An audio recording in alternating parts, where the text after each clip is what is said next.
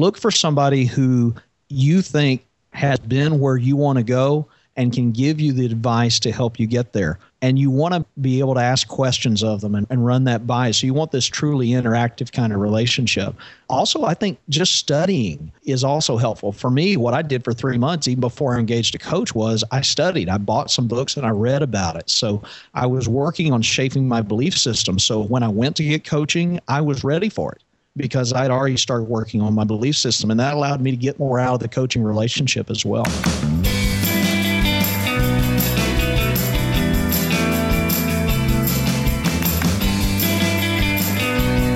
Welcome to Starve the Doubts. I'm your host, Jared Easley. Our co-host today is Johnny Lee Phillips, who's the host of the Life Detective podcast over at johnnyleephillips.com. Hey, Johnny. Hey, Jared. How you doing? I'm doing great. And one of the reasons I'm doing so well is we're fortunate today to have the opportunity to speak with Kirk Bowman. Kirk is the visionary of value at Mighty Data.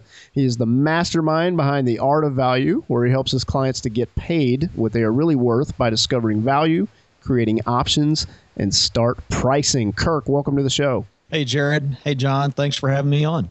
Hey, man. Kirk, you're no stranger to Starve the Doubts. You know what's coming. What is the best concert that you have ever been to? Can I give more than one answer? Please do.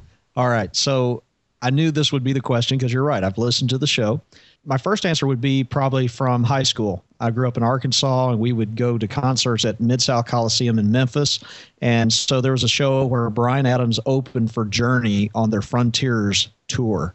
And that was just an amazing show. So that would be my first one from high school. My second one would be when I went to New York about 2 years ago. Loved to go to a jazz club when I'm in New York. So I went to Blue Note, and it was on a weeknight. And walked in, went to the early show. We do 2 shows there. And so I went to the early show. It was like a 9 o'clock show. And it was a group I'd never heard of called Oregon. And they're a jazz quartet. Amazing, amazing musicians. And so anyway, stayed for the first set. Loved it so much. Stayed for the second set. So those would be my 2. Excellent. Now, I've played Oregon Trail growing up, but I've never seen Oregon play. So they're a phenomenal group. They've got 2 of the musicians play multiple instruments. There's one guy that plays both jazz guitar and piano, which is almost unheard of. Those instruments are so different in the way you play them. And then their woodwind player, which is my background, he played like 8 different instruments during the show. So it was just amazing. Kirk, I heard a rumor that you are quite the karaoke artist. Is that true? I do sing. I've never been accused of going in a karaoke bar. I'm not sure where that rumor got started. I'll have to do some investigation. Well, I'm going to spread some more rumors throughout the interview. But yeah, I hope we can persuade you to do some karaoke at the podcast movement in Dallas. I would be willing to do that, especially if you have a cash bar. That is likely. Let's go ahead and segue into finish this sentence. Johnny, would you kick us off? Sure thing. Kirk, the best thing about eating sushi on date night is? My wife will go with me. That's encouraged. Nice. What are some other good date night suggestions, Kurt?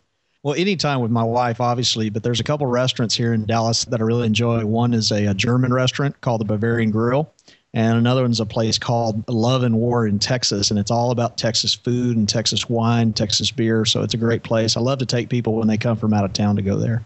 Excellent. I hope people are taking notes here, but pinning this on their boards there on Pinterest. Okay, finish this sentence. If you ever alter vocal octaves in iMovie, it better be a really interesting dialogue. And it sounds like some of that experience with your son recently. Yes, I have. You were paying attention. I'm trying to remember the name of the Christian song. I think it was Michael W. Smith, Gloria, at like 2 octaves up. It was pretty entertaining. That's encouraged. Go ahead and try that. Some homework for the listeners there. All right, Johnny, you ready, man?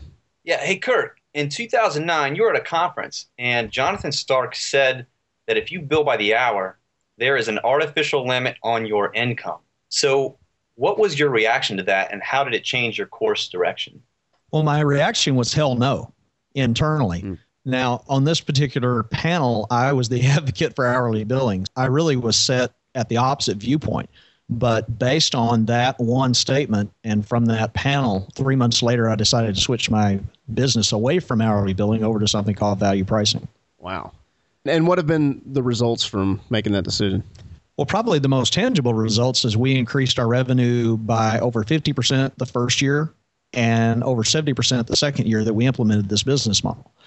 More than that, I think it has encouraged us to look for ways to innovate, to create more value for the customer, and also to go deeper when we're visiting with a customer, try to understand what is the value they are seeking and what do they see as valuable as well.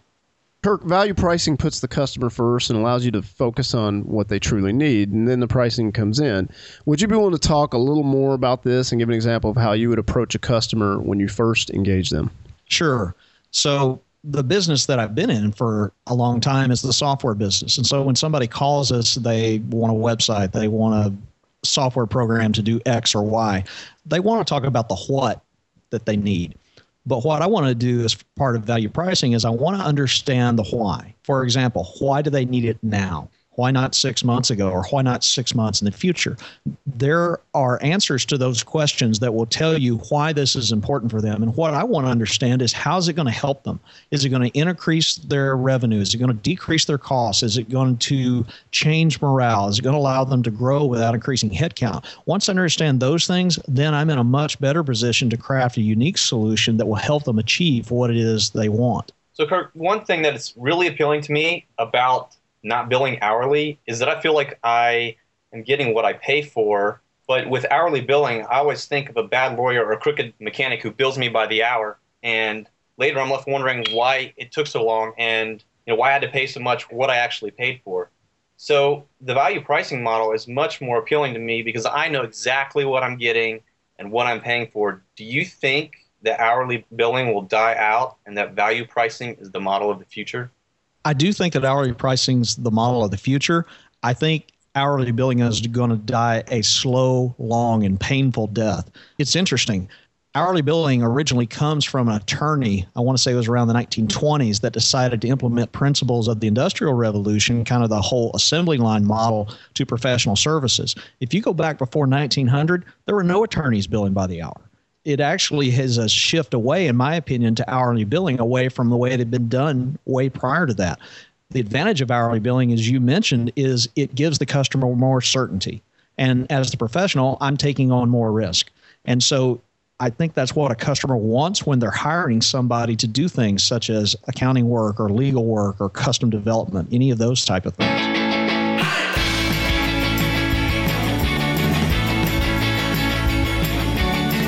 Kirk, would you be willing just to talk about the difference between tangible and intangible values, and then what are some ways that you provide intangible values to your customers? Sure. So a tangible value is going to be something that has a dollar figure tied to it. We're trying to increase sales by 10%. We're trying to reduce costs by $10 per unit. We're trying to grow 20% without adding another employee. Those are the things that it's easy to quantify once you understand that those benefits are going to be created. However, it's actually the intangible benefits that are often more valuable. Of course, they're harder to price because they're intangible. But things like employee morale, increasing productivity, giving people enjoyment or quality of life. I mean, one of the things that I look for is somebody going to be able to go home earlier or take vacations they've never been able to take before, increase their quality of life because of what we're doing. And that does happen. So the intangibles are actually some of the most fun things to find out about. Kirk, do you have some specific examples? You said that does happen. Like, what are some specific examples that you can think of where intangible values have played out? So I think of a customer of ours that they hire the labor when a performing act comes into town to a big stadium. They will hire all the labor that shows up to move the trucks, hang the lights, do the rigging, do the sound, do all that kind of stuff. And so it's basically kind of like day labor in a sense. They were doing this on iPads with spreadsheets, and they were emailing the spreadsheets and then recompiling. They were wound up doing the data entry like 3 times. And they were telling me stories of how they were literally working 7 days a week just to try to keep up, and they were growing. And because of the system we put in place for them, they now actually get to take a day off. Wow. I'm sure they appreciate that. Well, yeah, and it was a family business too. So it was a business where you got the father, the mother, one of the sons, an uncle. I mean, half the business was the family. And so it had incredible intangible benefit to them. So, Kirk, I want to provide value to my customers. How do I actually price something? How do I quantify things? Okay. So First of all, we got to decide, well, what are we talking about pricing? Are we talking about pricing a service or a product? Because they are very different. I'll speak to pricing services just because that's what I know more. But the principles can apply similarly. With value pricing, what I'm looking to do is first figure out what is the value that's going to be created for the customer. And then in my pricing, I'm looking to set a price that sets a fair return on investment for the customer. And there's not a set ratio, so it doesn't have to be 1 to 5 or 1 to 10, although those are common ratios that people may shoot for. But I'm looking for a price that captures a fair portion of the value. And what I find that a lot of professionals are doing is the prices they're charging are not capturing a fair portion of the value. In other words, they're creating so much more value than they're charging for. And so value pricing, when you implement the business model and you start looking at it, you tend to wind up raising your prices simply because you realize you're creating so much value, it's fair to raise the price. One of the ways that I look at value pricing is we're basically dealing with profit on two sides. For me as the service provider, my profit is obviously the difference between the price I charge and the cost. For the customer, their profit is the difference between the value that's created and the price they pay me. And as long as the value they receive is substantially higher than the price I'm charging, it's a win-win. Kirk, what are some of the ways that the listeners could test pricing on new products and services? Do that. Test it. Try something new.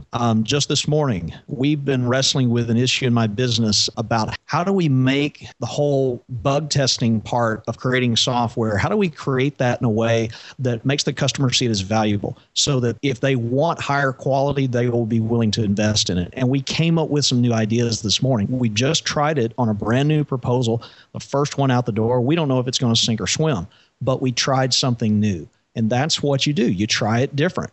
Now, obviously, it's easier to experiment with pricing when you're coming from a position of financial strength, but always experiment. Even if you're doing it hourly, you still need to be experimenting, but ideally you would get away from hourly altogether and do something that truly involves pricing. Kirk, would you talk a little bit about labor theory of value, how someone can reset their beliefs to a value perspective? So you just hit at the core of the issue. There are two theories of value. The first is the labor theory of value, which kind of Marx was not the originator of the idea, but he was one who really promoted it, saying that the value of something is equal to what's been put into it, whether it's the raw materials or the labor that goes into it, that basically somehow you can quantify that. The opposite of that is the subjective theory of value, which says value is what the customer perceives it to be. It's what they say it is. So if you're focusing on what the customer perceives the value to be, that's the true value. How much time it takes to do something really is truly irrelevant. And that's one of the reasons I can't stand hourly pricing is because it focuses on the wrong thing. When you focus on the subjective value, the customer's perspective of value, first of all, you're focusing on them first. And second, most of the time, the value is going to be higher. So you're going to be in a position to actually price better. So, Kirk, what advice would you give for someone like myself who's just starting out as an entrepreneur who is getting ready to sell their first product? If you have an audience, ask them about the pricing. Get some opinion. Obviously, you want to find out what other people are selling it for, but better than that if you got competitors selling something similar. But ultimately, I want to know what my customers think. I mean, shoot, let a small group try it out and then ask them, what was the result that you got from this? What are you able to do now that you couldn't before?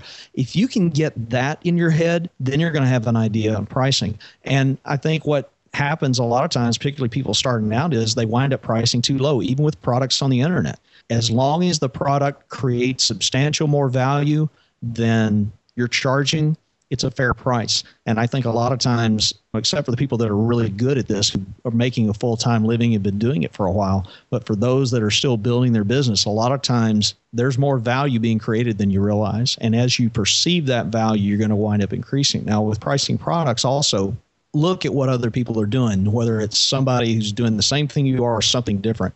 In the online space in particular, I love looking for innovative ways that people are pricing. So like, for example, I saw somebody on a website recently that was charging for email responses. And I thought it was a brilliant marketing move.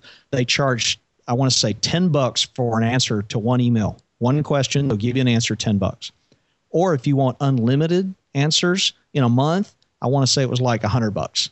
And of course, they put parameters around it. They said, okay, we'll answer, don't send us 5 questions. We'll only answer one at a time. So you're going to get one answer and 4 questions unanswered. And we only answer questions 9 through 5, Monday through Friday. And in general, it's going to take us 48 hours to turn it around. But they were able to quantify that. And I thought it was brilliant. They realized there was value in answering people's questions via email, and they were able to price it based on one question versus unlimited. And of course, what happens? Most people are probably going to go for unlimited because people realize what a good deal it is.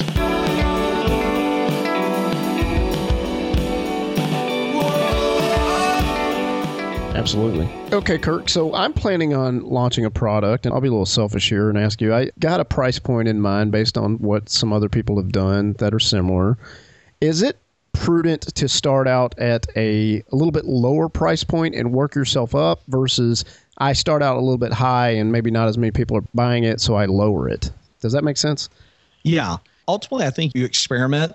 I think one of the things you want to try to avoid, though, is, quote, discounting. Okay. You don't want to say it's, and this may be a subtle shift, but it's one that when I see it one way versus the other, I think one way works and the other doesn't. You don't want to say it's a $200 product, but we're going to sell it to you for $97. You want to say, we're going to sell it for $97, but this price is only going to be available for 30 days, 60 days, and then it's going up. And you might tell them how much it's going up, or you might not. So you're not really discounting, you're just offering a special price to early adopters. Is there an advantage to saying, hey, this price is $97, but it's going to be this? Certainly. It creates a reason to buy now. And that's one of the things that your pricing can do. The other thing that's really helpful with pricing, there's a video out there by a gentleman by the name of Dan Ariely. He just does a lot of writing, and he's a scholar and professor in the area of human behavior. And he did a book called Predictably Irrational. The video shows where Economist Magazine sent out a subscription form with 2 prices on it. He decided to do an experiment. Actually, I think their subscription form had 3. But basically what he did is he took their subscription form. He took 100 students, offered them 2 options. And let's say it was A and B, and the students picked B 68% to 32%. He then offered them 3. So he kept the original 2 options, A and B, and added C. Well, you would think that they would still pick B as the dominant option. They didn't. They wound up picking C over B. And what that shows is we really don't know what the value of something is until we compare it against something. And so there's a concept in pricing of anchoring. And if you can anchor a price to something else, then you are setting perspective for that price with your customer. So you'll see this a lot. Fast food. You want small, medium, or large, offering 3 prices. That's interesting. Now, I've seen people like Dan Miller who will have, a book. And then in addition to the book, here's a bundle where there's a book and an audio. And then there's a third price that's a higher price point, and it's the bundle. It's the full package. It's a coaching call or a webinar and a book and an audio file or something. And there's 3 different prices. And I've heard him say some people will get that higher priced item, but then most people will get the middle item versus just the book. And it's kind of based on pricing. So is that similar to anchoring? Or I don't know. What's your experience with that? No, that's a great example of anchoring. What's happening there? Your perception of the middle and higher prices are being anchored by the lower price. Okay, the lower price sets the threshold, and then what you're doing in your mind is, okay, if I buy the middle option, is what's added in there in my mind worth the additional value from the lower one? And also, it works from the top down, too. The higher price is also kind of anchoring up the same way the lower price is anchoring down. The other thing Dan's doing there is he's bundling, putting things together. A lot of times creating bundles where you can't buy them separately. The only way to get maybe one of those things in the bundle is to buy the bundle. You can't buy it separately. So, yeah, those are common pricing techniques. Oh, that's awesome. So, Kirk, you hired Jonathan Stark as your coach to make a switch from hourly to the value model pricing. What would you recommend to everyone as far as getting a coach or mentor to learn the art of value? So even those who haven't sold their first product. I think it is easier to implement a new business model, which value pricing is a business model. When you get down to it, it's a way of doing business. It's based on a set of beliefs. And so, like when I started, I realized it was going to be easier to make the switch. I was going to make less mistakes. I was going to be able to make it faster. I was going to be able to have somebody as a sounding board. So having a coach, I think, is very, very helpful, and it's something I would encourage people to do. Look for somebody who you think has been where you want to go and can give you the advice to help you get there. And you want to be able to ask questions of them and run that by. So you want this truly interactive kind of relationship. Also, I think just studying is also helpful. For me, what I did for 3 months, even before I engaged a coach, was I studied. I bought some books and I read about it. So I was working on shaping my belief system. So when I went to get coaching, I was ready for it, because I'd already started working on my belief system, and that allowed me to get more out of the coaching relationship as well. So I think hiring a coach is a tremendous thing, especially when you're talking about something with pricing or a business model that's going to affect the prices you charge. Kirk, how can the listeners improve their belief system? I think first you have to realize, what are your current beliefs? How are you doing things now? Why are you doing them that way?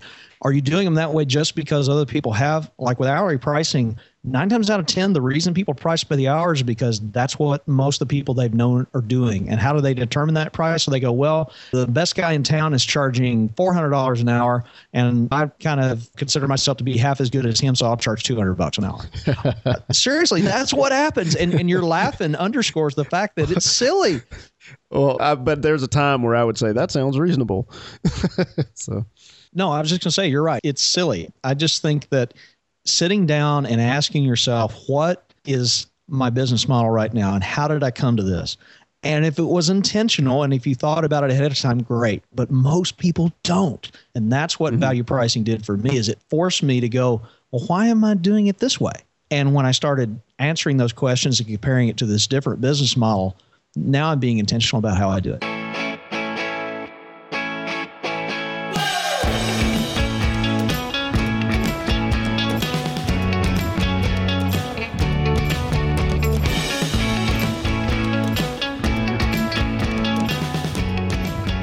Sure. Kirk, we've mentioned a few names like Jonathan Stark, and I know you're connected with a lot of really smart and generous people. Who is doing something that interests you?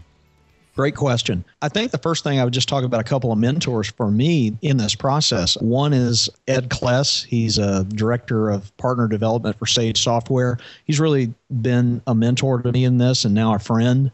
Another person is Ron Baker. Ron's written a book called Implementing Value Pricing, which is a very good book. It's also a very long book. It's over 300 pages, but it's a very, very good book. People online that are interesting me right now, I'm just interested in looking at a lot of different ways. I want to see how other people think of value. So, for example, something you're involved with right now, Jared, and correct me if I get the name wrong, but I think it's Business Republic. You're doing a retreat with those guys, and I think they have something called, the $100 MBA. One of the things I found interesting in their courses is they say there's 12 different ways to create value. And I was like, cool. I want to find out what they have to say on those 12 ways of value. So I'm just looking to find out what other people are saying. So there's one that I've noticed. There was a free online webinar that was done by creativelive.com recently. Now you can go back and pay I think $150 to rewatch it.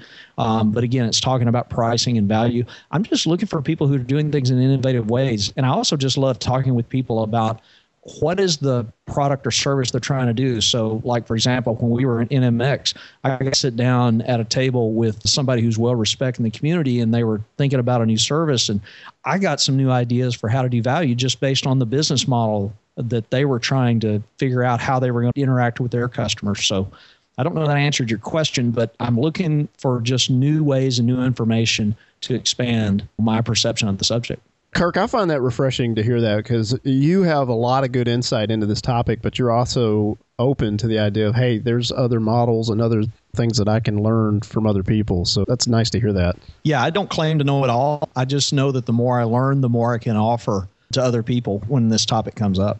Yep. So, Kirk, what is the best place for listeners to learn more about what you're doing, your upcoming live events, staying connected with everything you're doing online? Sure. The best place to find us right now is artofvalue.com. That's a website. You can also find us on Twitter at artofvalue.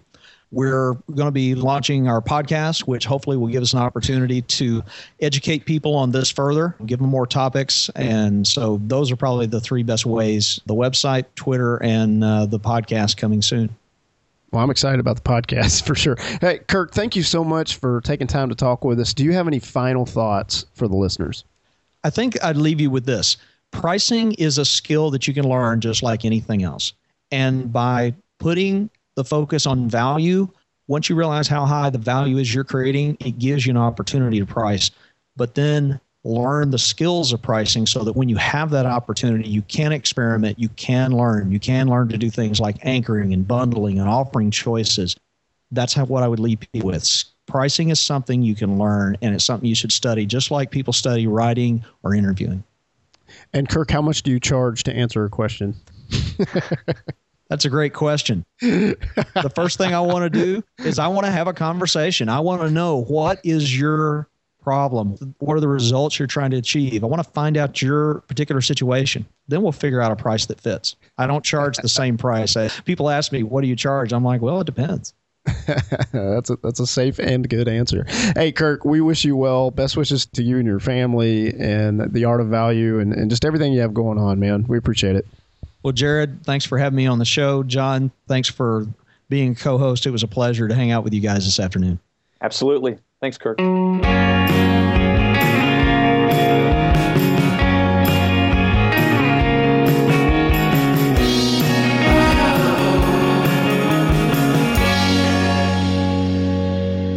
Pricing is a skill that you can learn just like anything else. And by putting the focus on value, once you realize how high the value is you're creating, it gives you an opportunity to price. But then learn the skills of pricing so that when you have that opportunity, you can experiment, you can learn. You can learn to do things like anchoring and bundling and offering choices.